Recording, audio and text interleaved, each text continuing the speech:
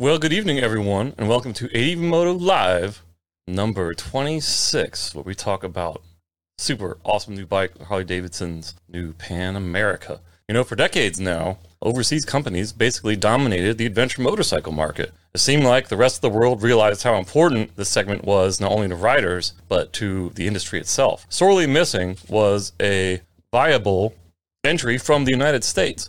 Until just recently, Harley-Davidson's new Pan America 1250 looks to be coming in hot and heavy.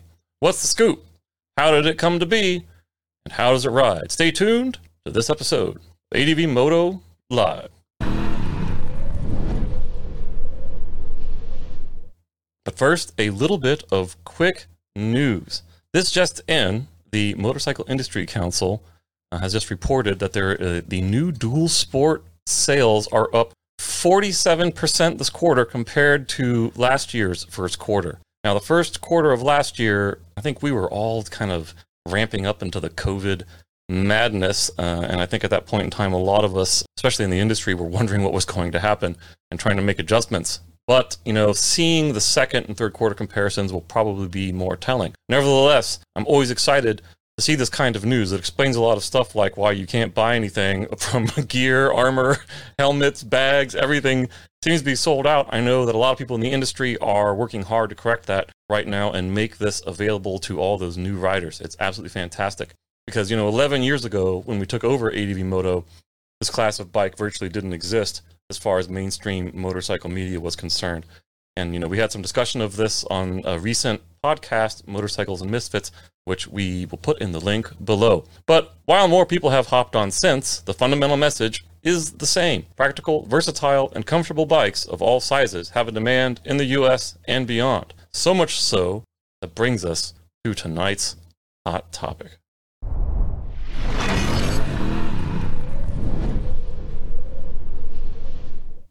All right. We have some awesome guests tonight. Very lucky and happy to have them in the show with us. And they're ready to answer some questions on some burning issues here. What's up with the Pan America? Joining us tonight are not only fans of the bike, but some responsible for their launch and development. Everyone, please welcome Kelly Quinn, aka Throttle Girl, Matt Swedlin up there in the top right. He's the PR lead, and Matt Paradise, lead engineer on the bottom. How's it going, guys? Hey, going awesome. Good. Awesome. All right, everyone is unmuted, and we are ready to roll. So what's life been like for you guys recently? I mean, you guys must have been really busy getting this bike rocking. That's an understatement, but yes, especially during COVID. The three of us were just out in the desert riding these basically in the natural habitat, and that's probably why we're all here together to talk about it, but it's been a great ride for that part of it. A lot of work leading up to that moment, though. Let me tell you. Oh, I'm sure, and we will dive into that a little bit later. But could you guys please give us just some very quickly your personal introductions, what you do, and why you do it? Yeah, I'll take the lead, I guess, on that one. I'm Sure. Tori. I'm known as Throttle Girl, who's been my coined nickname, if you will. And I am a motorcycle adventure tour as well as multi-sport adventurer. I have several different events within the motorcycle community, traditionally within the cruiser sector, where I help host events around the country at our larger rallies, raising money for things I care about and the industry cares about. And I'm also a long distance endurance rider. So I'm known for doing several different long distance riding, iron butt type style runs. That's my passion and that's my fuel. Awesome. What charities do you kind of work on or develop, if you don't mind my asking? Yeah, no problem. Primarily, my two causes for myself personally is I tend to rally around our U.S. veterans when it comes to homelessness and PTSD, the scars a lot of these men and women come home with that we don't see. That seems to pull me in that much more. So I always am rallying around our men and women in service and their families, as well as I am deeply connected to the Pine Ridge Reservation and my Lakota family there, and doing a lot of sustainability and empowerment and helping out in any way that I can there. Empower not only the people to, really preserve and uphold their own traditions and who they are as a people, but also empower them for a better tomorrow. For sure. Sorry to interrupt, but I think we should do a separate show on that, like on some of the veteran riding community and some of the programs and stuff like that. I know there's a lot of the motorcycle community. We've been, helping out some of the MRP for years. And if there is a topic that deserves a show, at least one, that is one of them. I'd love to partake in that. I don't talk super outward about a lot of the service in the world. I have people also write in and tell me, will you please come help and support? So I do a lot of nonprofit management. And over the last decade, personally, as Throttle Girl, I've helped raise over $800,000 for different charities, as well as, more importantly, it's more about moving more than wheels. And that's what I mean when I'm always calling out Throttle Up. And so that service in the world is near and dear to my heart. Right on. You get mad applaud track. Mad applaud track for that one. Absolutely. Fantastic. It's what we get to do. All right. Excellent. Matt Swedlin? Yeah, I've been a rider for almost 20 years now. My family has ridden for a long time, and actually my first motorcycle, my dad came home with a brand new 100th anniversary Road King, and he's like, "Hey, you want to ride?" I'm like, "Sure." He's like, "All right, go." That was my first motorcycle. He brought it into the garage and just said, "Go ahead and take it." So I rode around the block, and I was hooked, and ended up getting a little Yamaha that I rode for a number of years.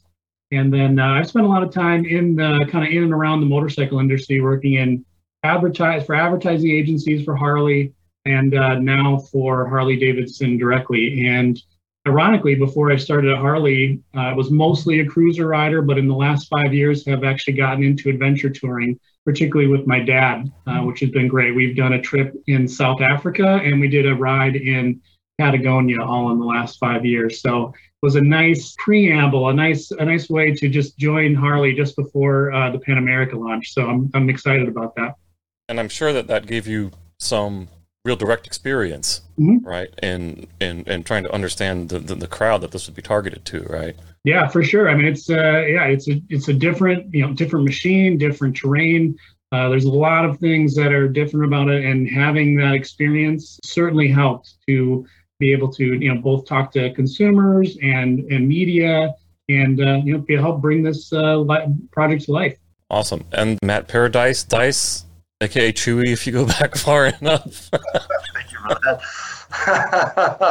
that. Matt Paradise, I was the technical lead engineer on the project for Pan Am, which means I've basically been working on it for the last 4.5 years or so. I started at Harley as a college intern in engineering back in 2003, so I've been there for quite some time. Worked on lots of the big projects Harley's done over the years. This one was far, the most ambitious, I would say, is a good word for it. Being a new segment, performance at all costs, etc.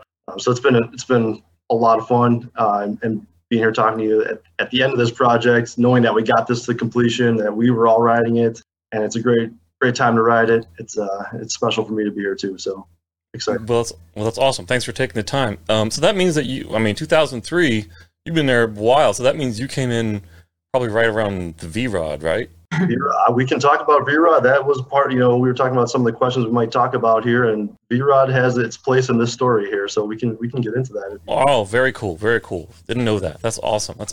Okay, so since it's such a new model that the general public, may not have heard of, I think a lot of people, and I think we already have some folks in here, Ohast Hemp House in the chat room, says they got this Pan American special 2 weeks ago. I love it. Definitely need to put more miles on it. So we've got some current riders in the house. But what are people's reactions when you kind of tell them what you're riding? Because it doesn't look like anything else, and and it may be kind of confusing if you come up to, say, even a Harley rider that just hadn't happened to have heard about the release. I've had people turn around to stop, to chase me down, and I kid you not. As a woman on a motorcycle, as it is, you garner a little bit more of attention, because it's like, wow, a woman on a bike. And then gas stations are impossible for me because I have a gift of gab anyway. And then now on this Pan America, there is no coming in slow, or you're spending time. People are approaching you, they're wanting to know about it. Like I said, people, a father and son, crew turned around and followed me and actually, stopped me to ask questions. And there's a lot of excitement. A lot of people, and people are asking really good technical questions about the bike. They're not just like, oh, that's a pretty bike. Like, people want to know what's behind it, what's, it's exciting to be a part of. It really is. That's awesome. And guys, I mean, have you had any time to ride it in public? Yeah, it's like Kelly said, it's a conversation starter. When you roll into a gas station, particularly when we were out riding it in California, out in the desert, there'd be other adventure riders who, if we were riding just a cruiser, you'd, do the cursory hello and say, where you're going. But in this case, they immediately were like, hey, is that the Pan America? And they, like Kelly said, they dig right in and ask a bunch of questions. And that's cool. It's cool to have that interest and to be able to talk to these folks and explain, how the bike was put together and answer all of their questions. It's fun. It's like Kelly said, it's hard to get out of the gas station sometimes. Awesome. We talked about this bike years ago, teasing it a little bit, which is pretty rare in product development. So this is the only project I've ever worked on where we were able to talk about it openly and actually ride them on the streets during the testing phase, which was pretty cool. And so if you follow Harley or if you're just watching casually the motorcycle world, you probably have heard about it at least a little bit over the last couple of years. So the people who know are already looking for it. And that's what I think makes the cool conversations when you run into someone like that. Yeah, right on. All right, so let's go ahead and dive right on in. Let's start at the very beginning, square one. So for years, a lot of people were wondering, if the motor company was going to come out with something in this segment. I know that there was a guy that took a Sportster-based motor, made the frame. He was actually on our 100th issue cover. I mean, it was a beautiful bike. There was a lot of work into it. And then later on, there were some guys that were selling scrambler kits for Sportsters and stuff like that. And so it seemed like people were just chomping at the bit to get something, off-road at Harley. You know what I mean? So, where did the idea come from? How about the name Pan America? I mean, where did that come from? And were there any alternatives that bounced around? Sure. Yeah. I mean, honestly, the impetus for this bike came from consumer research. So we have a pretty in-depth product planning team, and they are always continuously doing research on the existing segments that we're in, outside segments that we may play in. And as they were doing all of that research, it became very clear that, like you said, there was a lot of interest already in a Harley, an American adventure touring bike. So they kind of went through all of that process, putting all the pieces together. And then that's when Matt and his team got involved and started, benchmarking and figuring, okay, if we're going to do this, what does this look like? And what are the things that we have to hit? What are those tech pieces that we have to hit, in order to be competitive? So there was, and Matt can talk a bit more about it, but the goal was we knew that going into, if we were going to jump into this segment, it's a super competitive segment, and people are, very proud of the specifications of their, the particular model that they ride. So we took a humble but confident approach, and hey, this is how we're going to get into this segment. And, Pan America, the product naming is always kind of a fun challenge. You can be just all over the board, but in general, you're trying to find a name that both fits with the brand and also with the motorcycle, kind of the attributes and what you want that name to portray. And the Pan American Highway is the longest motorable road in the world. So that made sense from the beginning to go with Pan America, and it's worked out really, really well so far. And everybody's, like Matt said, everybody's super happy with the result and where we're at. Development story behind, you mentioned V-Rod, which is why I wanted to talk about it right here, because I think it's a pretty cool story. So as Matt was mentioning, with lots of research, where's Harley going to go into new markets? At the same time, V-Rod was on its way out. It was 2016, 2017. That was the last model year for V-Rod. We knew we can make horsepower with a 60-degree V the way we did on V-Rod. So we were looking at, what's the next performance Harley going to be? Where's it going to fit? While this research was going on. And it ultimately led to, we want to be an adventure touring. We think we could play. But where the V-Rod thing comes into play is it's a 60-degree V structure. We did a couple things differently. There's no parts that are the same as a V-Rod. Everything's completely new. but the bore and stroke are the exact same as the last VRAT 1250. So we started there. We knew we could make that horsepower. We built a whole new motor off of that platform. So that's what I thought the cool development started. And then we married that to where the customer research was telling us, where can we put a performance Harley Davidson? And all that came together. And as Matt was saying, we set stringent requirements of top performance that we wanted to meet. We'll talk about that later, but it's that's where it came from, development wise and customer research.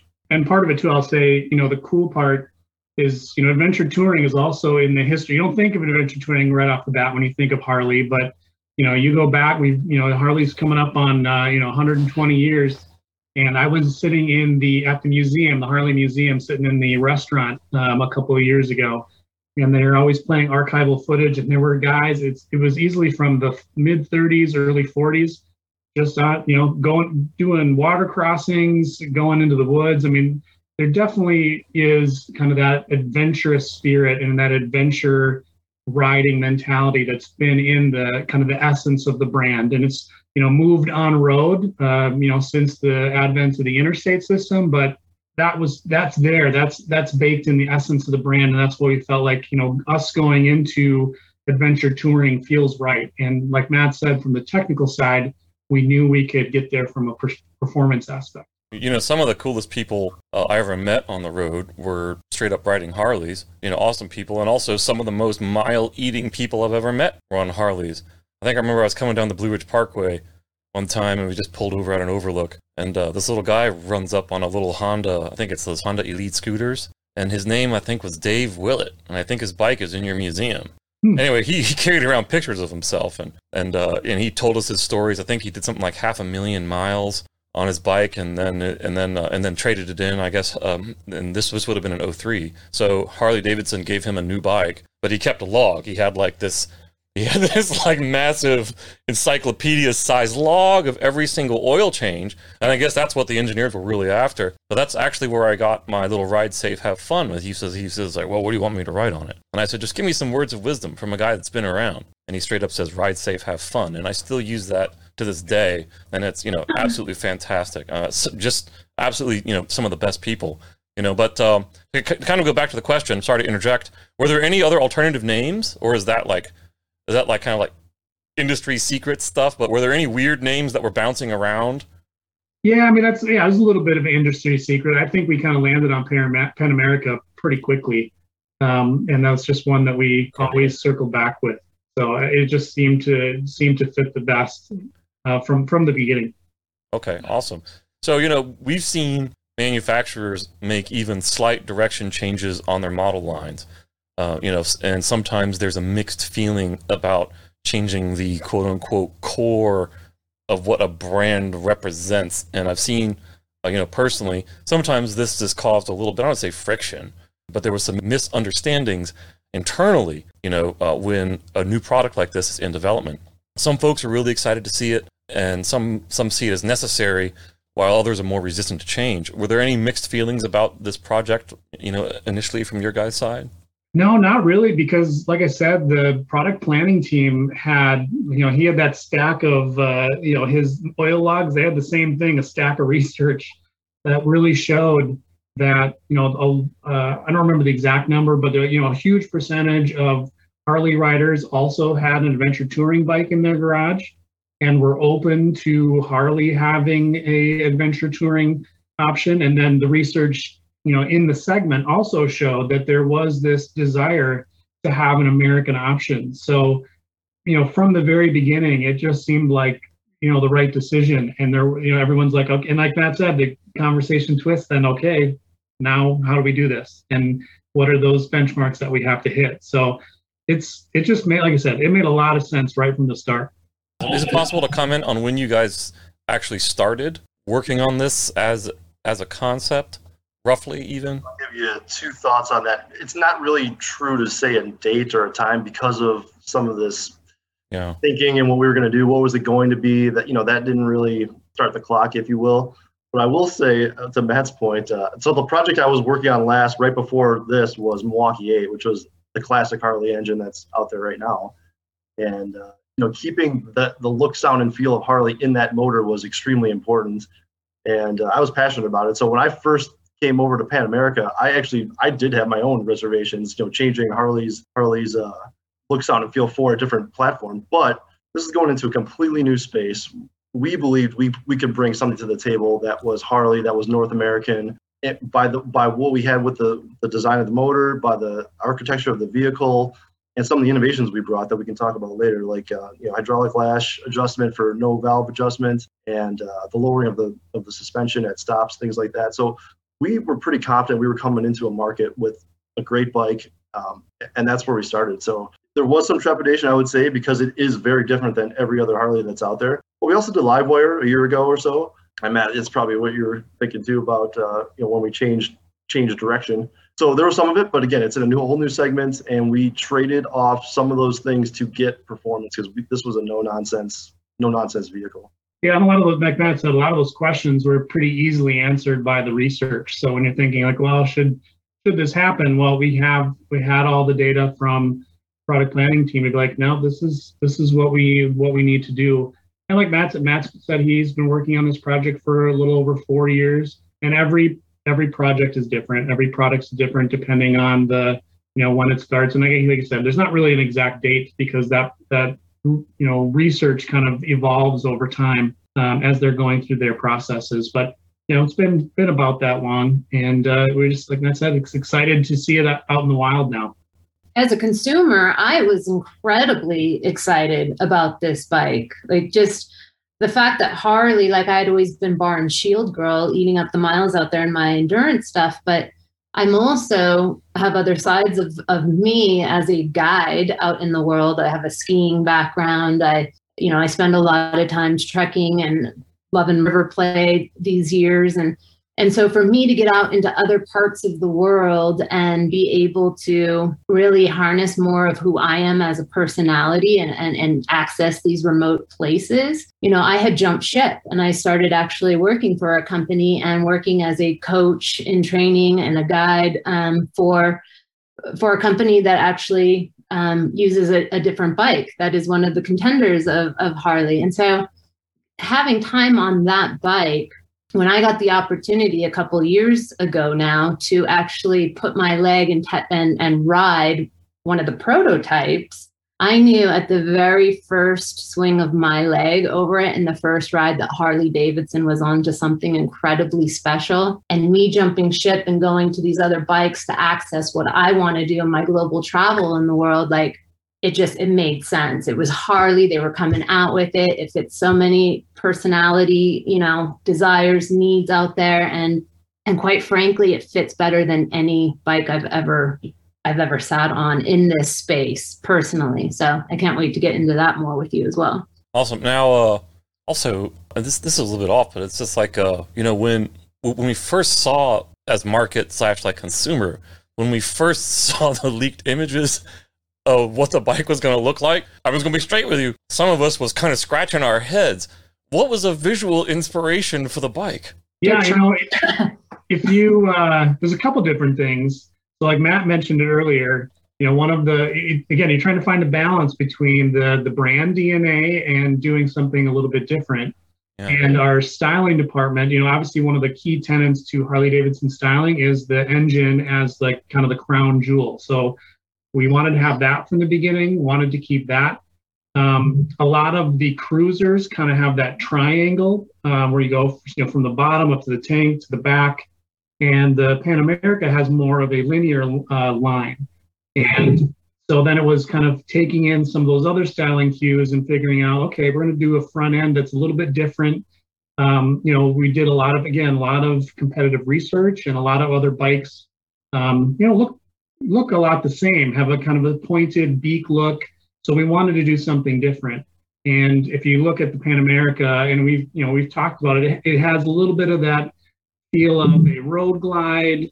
That front headlight kind of feels like a little bit like the Fat Bob. So it's kind of piecing and picking a few of those brand tenets and then coming up with something a little bit different. So you're always trying to find that line. And the partnership between our styling team and our engineering team is pretty amazing. And it's kind of I wouldn't say it's not fighting, but it's it's kind of like a little tug of war trying, okay, we want to do this. And then engineering's like, okay, how are we going to do that? and they're trying to that back and forth, I think, is one of Harley Davidson's strengths. And even when you look at like the cruising bikes or touring bikes, you line up a 2021 next to a 2000, visually they look very similar, and that's a conscious decision. But technology wise, underneath in that 2020 is worlds different. The suspension, the electronics. So that finding those, trying to make that happen, keeping that classic style, but bringing in that technology, the modern technology, is a huge undertaking. And it was the same for Pan Americas. We knew, like I said, we had to have a lot of these different specs and a lot of these different technologies to be competitive. And when you talk about, Matt mentioned, adaptive ride height was something new that we thought would be really, really vital. So trying to bring that all into the bike, but also make a very visually appealing platform. So again, it's really cool to listen. If you go back to, I would encourage people to go back and rewatch some of the video from the launch of Brad Richards, who's the VP of styling, and how he talks about it, and really get an understanding of kind of that their POV and what they're trying to accomplish. Did you guys document the process at all? Yeah, I think there's some footage that we've kind of pulled in. Some of it was in that kind of the launch media that we came out with. And we usually, as particularly as products are coming out, we will document that stuff, and it gets used eventually at later points. So performance-wise, we've only heard good things. I know Kelly has talked to me a little bit about this, but also some other people, as well as our own Justin Coffey, who went out to the junket. Actually, the Pan America will be on the cover of our next issue. I think he worked very hard with the photographer Kevin out there to get some quality cover shots. And basically everyone said, man, this thing just got gobs of power. I was surprised by the weight, but by the low weight. But, like any ADV or dual sport design, there must have been a fair amount of challenges in designing a bike that, is truly versatile on and off road. Everybody from anywhere that we've ever talked to says, how do you design a bike that can take hard hits and jump, but at the same time be comfortable and smooth on, the pavement and, carving, canyons and stuff like that. So what are some of the challenges that you guys encountered, and, how did you sort of tackle them as far as developing the bike performance and stat wise? Yeah, so the stats, the specs, the horsepower, the fuel range, all those things were things that we benchmarked, and we knew we weren't going to compromise on them. And that's where the hard work came in. When we talk about the styling and engineering working together, we wanted to show that engine. We wanted to show the mechanically interesting engine, which isn't really typical in this, in this segment. We wanted to bring the Harley, what we thought was the most important in this segment, to the bike, and we didn't compromise on it. Weight was number one. Cost was up there. 150 horsepower, like I said, 250 miles of riding range. All those things drive certain choices to the motorcycle. One other thing is the ergonomics of when you sit, when you straddle the bike, and how much the tank is pushing on your legs. To ride it aggressively on street for sport riding, we had strong requirements there. So what that did was to show the engine and accomplish all those things. You're pushing the airbox, the fuel tank, and the frame above the engine, which isn't typical in the segment. That's a hard engineering challenge to make the shapes, the style, and keep the weight down, keep the low center of gravity, etc.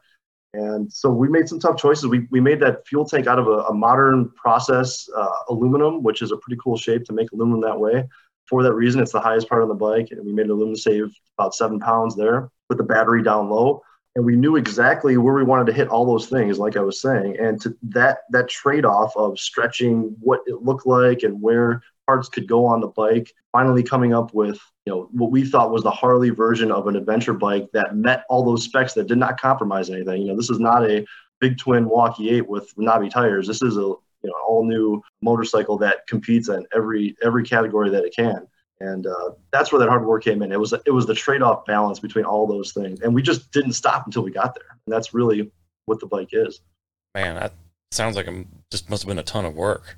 You know what I mean? Work. Yeah. So for example, one of the hardest power delivery is, some bikes have more, some bikes have less, and they deliver in different ways. But suspension is one of the things that basically every adventure dual sport bike has to have sorted. You know what I mean? So were there any particular details on how you guys sorted that out?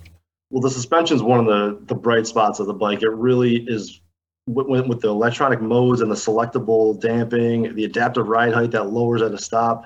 It really works well. The adaptive ride height, we always thought was the ace up the sleeve in this market. We could deliver a Harley that competed on all these specs and also dropped the seat height and brought more people to the sport on a full-blown adventure bike that had full capability. We thought it was going to be a big deal and a big hit.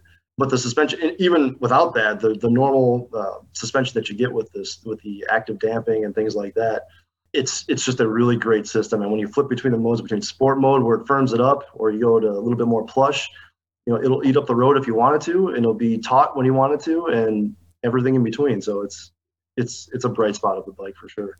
Well, that's awesome. And I hope we have a chance to see one here in the East Coast, and I get a chance to put my butt in one, because it sounds really exciting. It's fantastic. So Kelly, you've been riding this for a little while. Could you give us like a little mini review of how the bike, rides? Yeah, if I start back to I got to ride the Pan America when it was, there was only 10 prototypes in the world at that time. It was a little nerve wracking, to be honest, when you're sitting on something when there's only a few of them, right? Ride this. I knew then at that point in time, just watching the crew and knowing what they were going through to really fine tune the details of this bike. But as a rider, again, coming from your traditional Harley market, and quite frankly, no matter how many hundreds of thousands of miles logged, when you transfer over from this segment into the adventure world, many of the bigger bikes are quite intimidating. Mm-hmm. And for me personally, while I love the power, I ride a Road Glide, that's my go-to. So for me, a big bike is kind of my staple, right? So I'm used to that. But even then, like these big 1250s were ginormous and intimidating. So when I sat on that original prototype, I knew right then, and it didn't even have the adaptive ride height at that time, but I could still sit there with my feet completely flat, and it just felt so balanced. The tank is streamlined, and everything about that thing just sung really user-friendly. And so I was really excited about that out of the gate. And of course, at that point in time, there was a lot of stuff we were ironing out, or Harley was anyway, and I just got lucky to be along for the ride.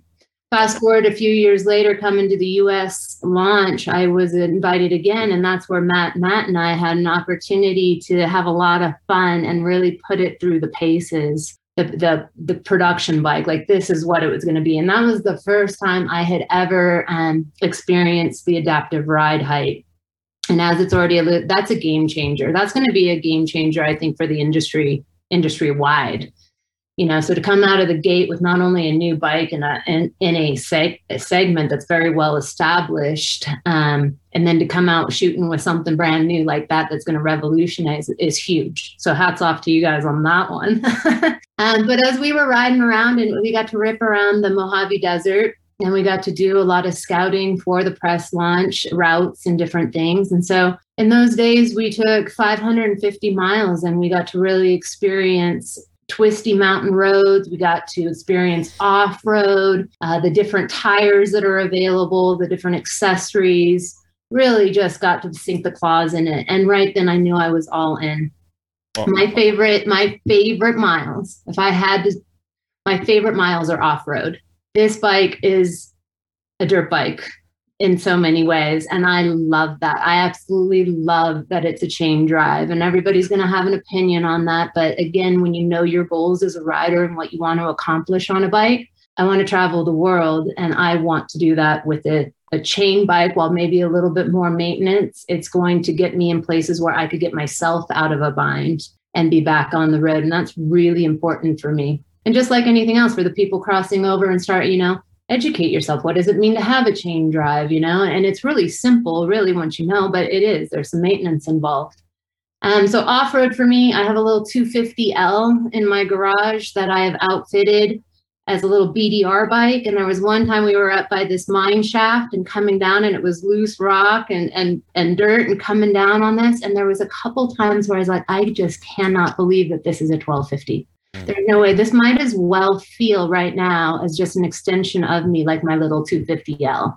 Granted, it's bigger, obviously, right? But I mean, that's pretty extreme. But that is just how in love with how it fits. It just becomes an extension of you. I call it riding my dragon, right? Like, it just becomes a part of me, and I'm over the moon with the way it fits. And then when you talk about the power, Yeah, what's up with the power? I mean, like, what are your thoughts on the power and the way it gets delivered, especially off-road? Because, a lot of people, the torque it's a pro and a con when you're off-road, depending on how you're riding. But it's so incredibly smooth.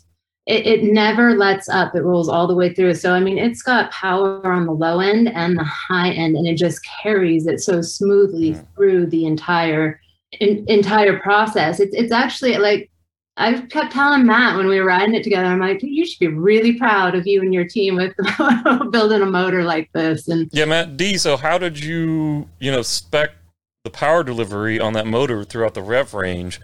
Is it different when you're trying to, you do it for a cross or off-road application versus just street? There must be some differences. Lots of differences in the calibration.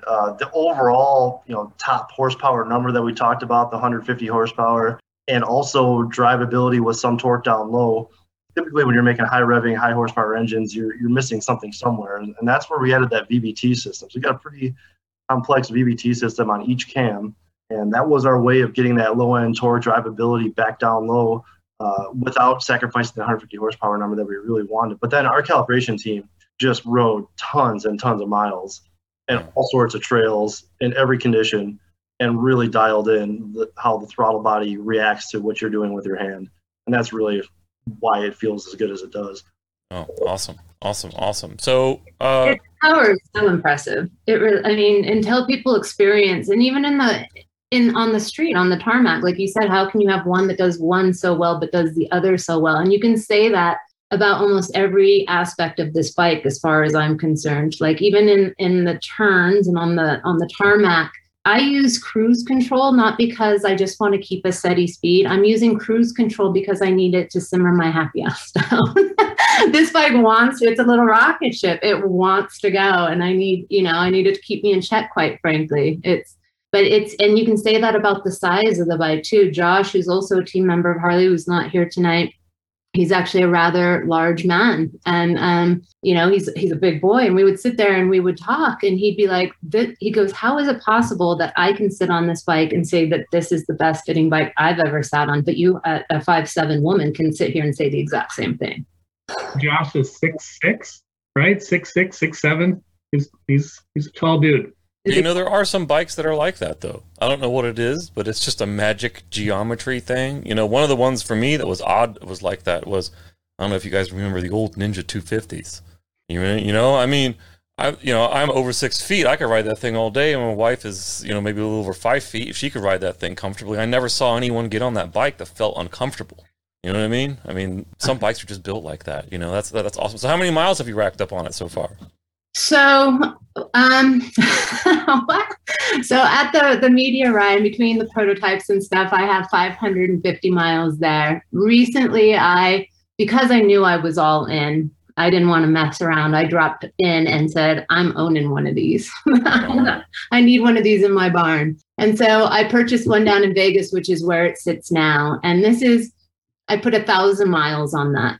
And we have 1,000 miles on it right now. And I'm just going to be real honest, because it's part of the story and it's part of the adventure that is the story. And I've had troubles with it.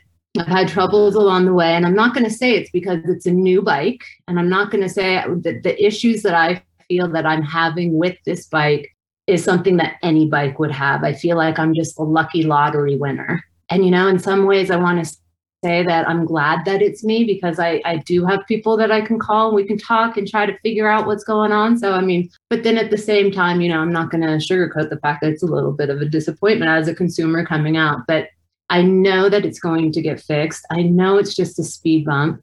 And if anything, it's made me I have gotten more intimately connected to my bike. I was telling Matt earlier, I was like, we can start talking about like the different stuff in the motor now and the components. Let's talk phasers. Let's talk, Yeah. Yeah, that's right. Good old phasers. Well, right? Over the past decade or so, I've been doing this. So we've seen lots of bikes get launched. And, it just happens. If you're an early adapter of a model, sometimes those things just happen. But, really the main thing is, how is it supported? So, what is the Harley Davidson kind of policy on that, Yeah, I think one thing to realize too, and, you maybe mentioned it earlier, we're just as disappointed. We want folks out riding. So that's why we put a huge emphasis on customer service. Customer service is, a vital part of all of our product launches, and we have a full process that we go through. So when somebody, like Kelly, taking the bike into the dealership, the dealership does a diagnostic that goes back to our customer service team, and that's something that's becomes kind of a hub, and then we're able to, work through those issues and get people back out on the road. And I think that's, like I said, it's just something where we want to have those steps in place because we want people back out riding as much as they do. So, and we've all been there. It's frustrating. And I can tell you that we have customer service conversations every week. That's something that we're very, very focused on. Absolutely. I'm sure it's an ongoing thing. I think a lot of people, especially when they're excited about an awesome new model like this, set really high expectations. Like I said, I've seen it before, but at the end of the day, they're machines and we're people. And we have to give each other some room to be both. Kelly, did you want to say something? It looked like you said. Yeah, I do want to comment on that. It's amazing, how the support is what Harley Davidson in this country is known for. And there's reasons, as in the cruiser sector with my Road Glide and some of the ambitious stuff I've taken on doing on that bike, I have stuck with Harley over the year. And I'm not a team rider, I'm not an ambassador. I've stuck with Harley though, because I know that within 100 miles, I can get service. I can zoop in, get an oil change, and be right back out on the road. And they prioritize that. And that's a really comforting feeling. So I think as the Pan America, especially, it's new. So people are getting used to new. And there's that whole part. And that's understandable. That's part of it. And I think it takes time. Yeah, it's going to be a well-oiled machine when it's going. And that should give people a lot of confidence as time goes on here that it's solid and that's something to rely on. Awesome. So where do you guys see the Pan America fitting into the current adventure market space? As you guys mentioned earlier, right? There's a lot of bikes in there now, definitely more than there was 10 years ago. So how do you see it fitting in, and who do you think is its closest competitor? Oh, that's a good question. We, like Matt said, we didn't want to compromise on the tech and spec, and the goal was to make a very capable but approachable motorcycle. So if you compare the Pan America with a lot of the competitors, it's kind of tough to pick one because we've got more horsepower than another, and we got more torque than another. One of them might have a little more torque. The Pan America was meant to kind of sit right in the middle and be competitive on a lot of the tech and spec with that additional suspension, adjustable ride height to make it even more approachable. And that's really what we're trying to do, is trying to open up adventure touring to more riders. And so you kind of put all that stuff together. Obviously, BMW is the leader. So we want to make them nervous and have a product that's very, very capable. But like I said too earlier, we did not want to just kind of come in and say that we've got this, we've got the best bike. We wanted to come in with a bike that spoke for itself and be humble but confident, knowing that this segment is so competitive. Yeah, it's awesome. And spec-wise, Matt Paradise, how do you feel that it stacks up? I know you talked a lot about targeting, the specs that existed in the market when you built it. But you guys feel pretty confident that you've met that or exceeded it? We met our internal requirements, and to lean on what Matt was saying, we didn't go for the highest horsepower in any of these segments. We some of the things I talked about earlier about how big the airbox could be, where the frame is, where the fuel tank was. Had we gone for peak horsepower above all else, the bike would look a lot different than it does right now. But the key to this bike is balance. Balance is the term. It's what we believed was the requirements that are needed to be right there with the full-blown adventure bikes. When we planned this out years ago, we even looked a little bit ahead where we thought they could be at this point in history, and we think we're right there. But then also the bike is just so well balanced at so many things: sport riding, on-road, off-road. The modes allow you to basically, you can leave off-road mode on and really not think about it, or you can turn it all off and ride it like a dirt bike. All those things combined with high-speed stability, fully loaded, you can carry it at 135 miles an hour, which is also really rare in the motorcycle segment. All those things, it's not compromising on any of those things that we thought would make a great motorcycle. And the result of that is a nicely balanced motorcycle that does so many things very well. So it's hard to say, if you compare, not to name any names, but the other ones in this segment, you'll find little things that they're better at in certain segments, like Matt was saying. The Pan Am is right there in all of them. It might not be the absolute leader in any particular category, but balance is where it shines. Right on. So would you guys say this is the most versatile bike Harley has made? I mean, I know that's a lot to say, but I'm going to let you say that. This is the most versatile bike Harley Davidson has made. Well, I mean, it really, that was like Matt said, that was the goal. And if you could do a spec comparison and you look at, seat height, weight, horsepower, torque, everything, it kind of goes like this along the spectrum. It really is, truly a very versatile and approachable motorcycle. So you can get on it, and like we experienced I experienced, watching some of the media guys who were just crazy good riders, and they turned everything off and were doing some, they were jumping it, they were doing all sorts of crazy stuff. And I could get on it as a relative, new rider and feel confident and get through some terrain as well. And then Kelly was nice enough to drop her bike after I dropped mine just to make me feel better. So thank you. Bike droppers love company. That's awesome. Yeah, it's true. Like the number one thing that people, I'll leave that tip later. But the number one thing that I have a BMW 1200 GS in the barn right now, and so I can rip out of the garage tomorrow and ride that, and it's a great bike. I will never talk. It's a great bike. The Harley Davidson for me is a better fitting bike as a woman, as a lady rider. But I love them both. They both are apples and oranges. I would have, like these gentlemen are saying, across the board, this bike excels. Like when that's the number one question I'm being asked, that is, what is this bike like? What would you compare it to? Which one in its class? And quite frankly, you can't, like, it's got enough of our KTM, like kind of your hardcore dirt lover in there. And then it's got your tarmac eating, loving, traveling America, BMW in there. And I mean, it's taken the best of everything, and it's just there. I'd say the second question I'm getting asked all the time is, I'm going to trade in my Road Glide and just have it. And that's an important, I think, when people are out there looking for bikes and really know what it is, your riding style and what you're wanting to do. And that goes to picking out of any of the brands, even in the same sector. Like, what kind of riding do you want to get to know? Like, I am not going to trade in my Road Glide.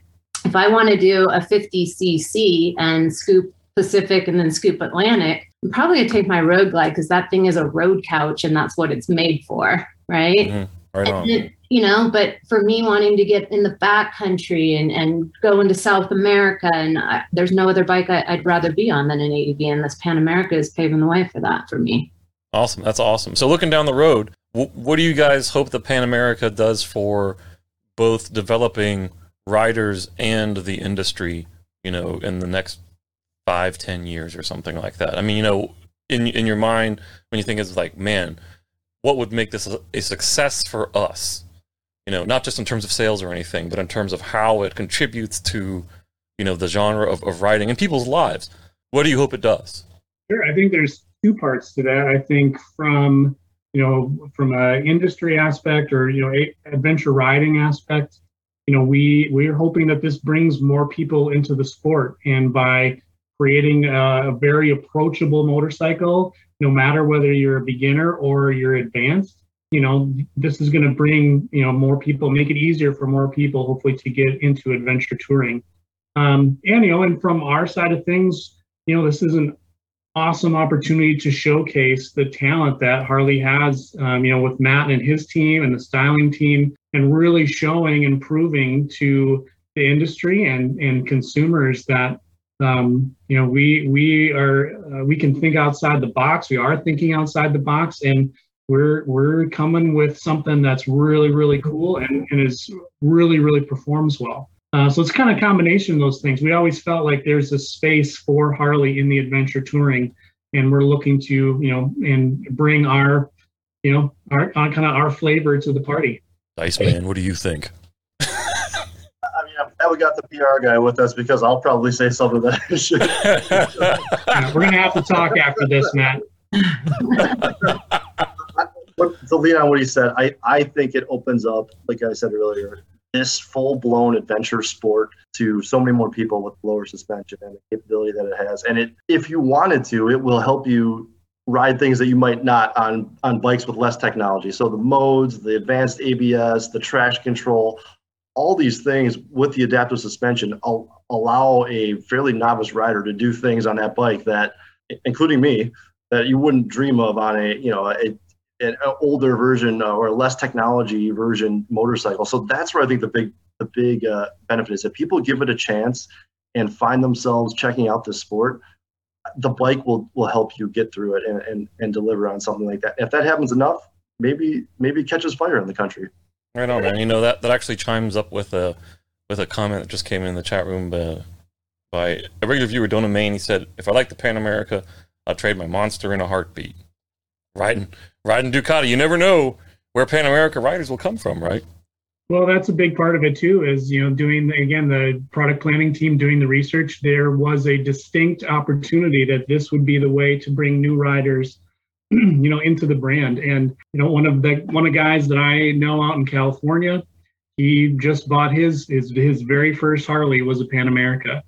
His dad was always a Harley rider, and until this bike, he was like, nah, just not for me. And when he saw the first photo of the Pan America, he's like, that's the one. And he's having a great time. So that was, also the opportunity, is just bringing more people into the umbrella, helping to grow the sport, because Harley is such a, big player in the industry. So, and we've seen that. We've been going and demoing at a bunch of the adventure riding rallies, and it's just been so cool to see, the looks on people's faces and the reactions when they're like, wow, this is a really good bike. It's so cool to see you guys here. As much back and forth that people give each other for the different brands, overall, there's just a really good community in motorcycling. People just want to ride. People just want to have fun. So this is just another area for us to play in and, like I said, bring something different to the table. So from here, where do you think the Pan Am or the Pan America can evolve? And maybe even more importantly, to push limits here a little bit on the live show, are there any chances of a smaller, mid-sized adventure or scrambler down the trail? I think people were frothing at the mouth for some kind of a scrambler version to come out from Harley Davidson. Maybe not. Don't know. Can't say. Well, this, like Matt said earlier, this bike we were with for the first time, I think, and maybe ever, we released photos of this bike early. And that's just what we decided to do before this launch. Now we're kind of back into not talking about, new product until we're ready to talk about it. But I will say that this platform definitely opens doors for us. So it's going to be exciting. Awesome. To go back to the point before as well, like as that girl crossing over, right, and experiencing it the last couple of years, that journey, I will have to say that once you cross over into the dirt and into the ADV sector, it actually makes you a better street rider. Yeah. But it's important to also know I'm safety girl, and all my friends and at camp and stuff, everybody knows safety girl. So like I highly recommend that people take a course. There's courses all over this country. Yes, there's the camp that I've worked at, and there's there's a ton of different places where people can go get the skills, but be prepared as a rider who has spent a lot of time being ingrained that dirt bad, gravel bad, drop bike bad, right? This is a different world. And as we said before, I always tell my people at the camp too, like, you're gonna drop your bike at some point. We're testing new skills, we're learning, right? Like, we're learning new stuff. It's like telling a whitewater kayaker not to roll their bike. So you might as well or their boat. So you might as well just get used to it, right? Like, and so, I mean, there's these there's these like different things that people need to get used to, but it does make a person a better rider on the street as well. And I thought that was really cool and huge. Yeah, I would absolutely echo that. Matt and I did the day of training after we rode for 2 days in the dirt, which is I would not recommend that. Do the training but when we did it, we talked about it afterwards. Just like, was totally eye opening. Like, oh, okay, this is why I dropped my bike twice. This is why I went down. I was like, I totally understand now why that happened. And so doing that, even just a couple days of training, and the group that Kelly works for, they do a great job of doing that. It makes a huge difference. There was Justin Coffey, who was with us during that one training day. He's, very, very good rider, very experienced. And even he came away with it and was like, yeah, you know what, actually, it's such a great reminder of little things that, you kind of forget. So if it's, brand new or experienced, more training is always better. Oh, yeah, for sure. Better to have the knowledge than not. So, there's hot new bike out. We've got a couple things. One is, how does the supply look for folks wanting to get a hold of one? How do they do that? And I know you guys have a fleet or some semis going around the country, offering some test rides. How does someone find out about those? Yeah, so we have, there's a couple different ways. The easiest thing to do is just to contact your closest dealer. We have several demo trucks that have the breadth of our product lineup in them that are going around the country. And then we also are doing a specific Pan America demo tour. And I have written down here a few of the different, like they're doing Laconia. So the demo tour is going to Laconia here. Also the Get On Moto Fest in South Dakota. It'll be at Sturgis, Dirt Days. We're really kind of doing a lot of these adventure events, and then also some specific dealer tour events. So if you Google Harley Pan America demo tour, you'll have a full list of where those are at. Plus, many dealers, the bikes are in dealers now. They're continuing to roll into dealers. Obviously, the demand is pretty high, so we're doing our best to keep up with that. But many dealers do have one demo unit. So I would just say my advice is to call your dealer. They might have a demo unit, or they'll know when the demo truck is coming into your area. How about being able to purchase them? Are they pretty limited the first year, or? We're going to keep producing them. It's, like I said, the demand is high. So there probably will be a little bit of a wait at this point, but we're kicking them out as quickly as we can. Awesome. And a question from the room real quick is from Dan. Is there a Harley-Davidson training camp coming? That's a good question. That's definitely something that we're looking into. I would say we have done a training camp for our dealers, and what has become a massive training program specifically for this bike. One of the biggest ways this is going to be a success is if dealers understand this bike, they understand adventure riding. So we have been since, I think, April, we've been doing 3-day camps in California and sending dealers from all over the country to go ride the bike, get a really good understanding of the adventure touring segment and the bike. And so I think there's an opportunity to do that down the road for consumers too. That's so cool. We guys got the whole thing going here. Excellent. All right. Well, last but not least, any words of advice for people looking to bring adventure riding into their lives? Kelly, you want to kick that off? Well, goodness, I think I already kind of I hit on the biggest point. There's some things that we get so trained as people that are riding on the road, traditional style, that off-road, like safety, like take a course, educate yourself, take it easy when you get out there at first. Braking's different, playing in the friction zone, just familiarize yourself with the bike. And, it's really easy to want to just hit it and go out there, but do yourself, the industry, all of us, and your hospital, and everybody else a favor, and take it at stride and do properly prepare yourself, proper gear, proper riding boots. That's one of our biggest injuries that we see is ankles and stuff, right, out here in this sport. So proper riding boots, proper riding gear. There's so many companies, even Harley's coming out with, and I got a chance, I've been riding for Climb for a lot of years now, but I had a chance for our press assets and stuff to actually try the Revit on, and it's a quality garment as well. And so really, I guess protection. And then, if you drop your bike, get up and Captain Jack it or whatever that is, or Captain Morgan's, whichever one, do the pirate on it and honk and celebrate that. Get over the oh my God, I dropped my bike. Yeah, the anxiety of it, right? Yeah, absolutely. All right. Thanks, Kelly. And your brother, Matt?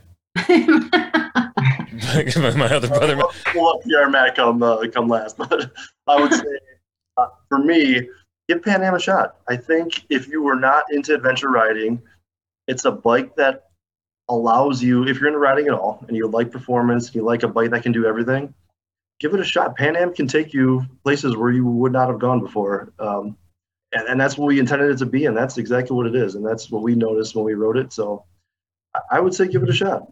Awesome. And the other brother, Matt. Yeah, you know what? My advice is if you're thinking about, just do it. You will not regret it. There are so many beautiful places in this country and around the world that you can go see.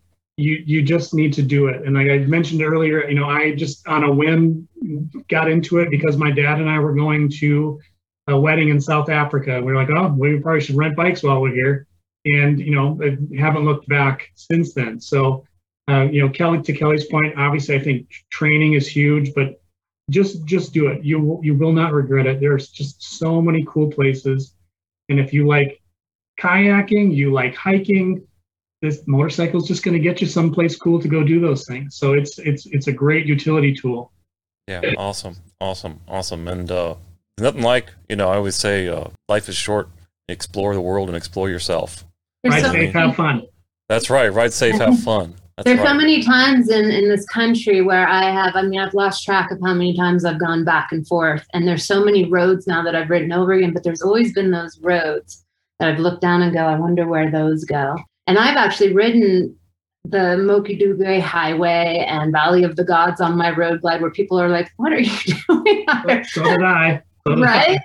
And now to be able to go back on the Pan America or just the adventure bike opens up so many other doors of those roads less traveled. Oh man, it'd be cool to see a rally version of the Pan Am. What do you think? Mexican 1000 guys? What are you gonna do? Turn it up. Let's turn it up. Well, all right, guys. Thanks very much for coming on tonight. I know you guys have been tired, really just running around getting this thing ready. I can't imagine what the past few years have been like, but the amount of anticipation and the work that has to go into what you guys have been doing over the past couple months, I know is tremendous. A lot of people don't understand how hard it is to bring something to market from an idea and a concept. It's not unlike having a kid. Something comes into the world and it has its own life, and you have to support it. It's going to make its own mistakes and people are going to see it kind of differently, but you just have to love it to pieces. And in this case, ride the crap out of it, right? That's right. Awesome. Thanks, guys. Please stick around for a few minutes while we close out the show. But again, thanks very much for coming on tonight. Okay. Appreciate it. Thank you. All right. Well, that was absolutely fantastic. Really love having these guys on. Thanks to Kelly and her brother Matt and her other brother Matt. I don't know why I'm so stuck on that. For coming on tonight's show. We're always so excited when new models come to the market, giving us more options to get our ADV on. That said, this is an exciting new era for Harley-Davidson, and I believe we have a lot to look forward to, and wish all the luck to the Harley crew as they explore new directions, both in bikes and themselves personally. And of course, as Lao Tzu said, the journey of 1,000 miles begins a single step. So everyone, please, for more information on the Pan America, please visit HarleyDavidson.com, and also Kelly. I forgot to add it in the lower third where it's short on space. She is a Throttle Girl, and you can find her on Instagram and all over the place. But now for the next show.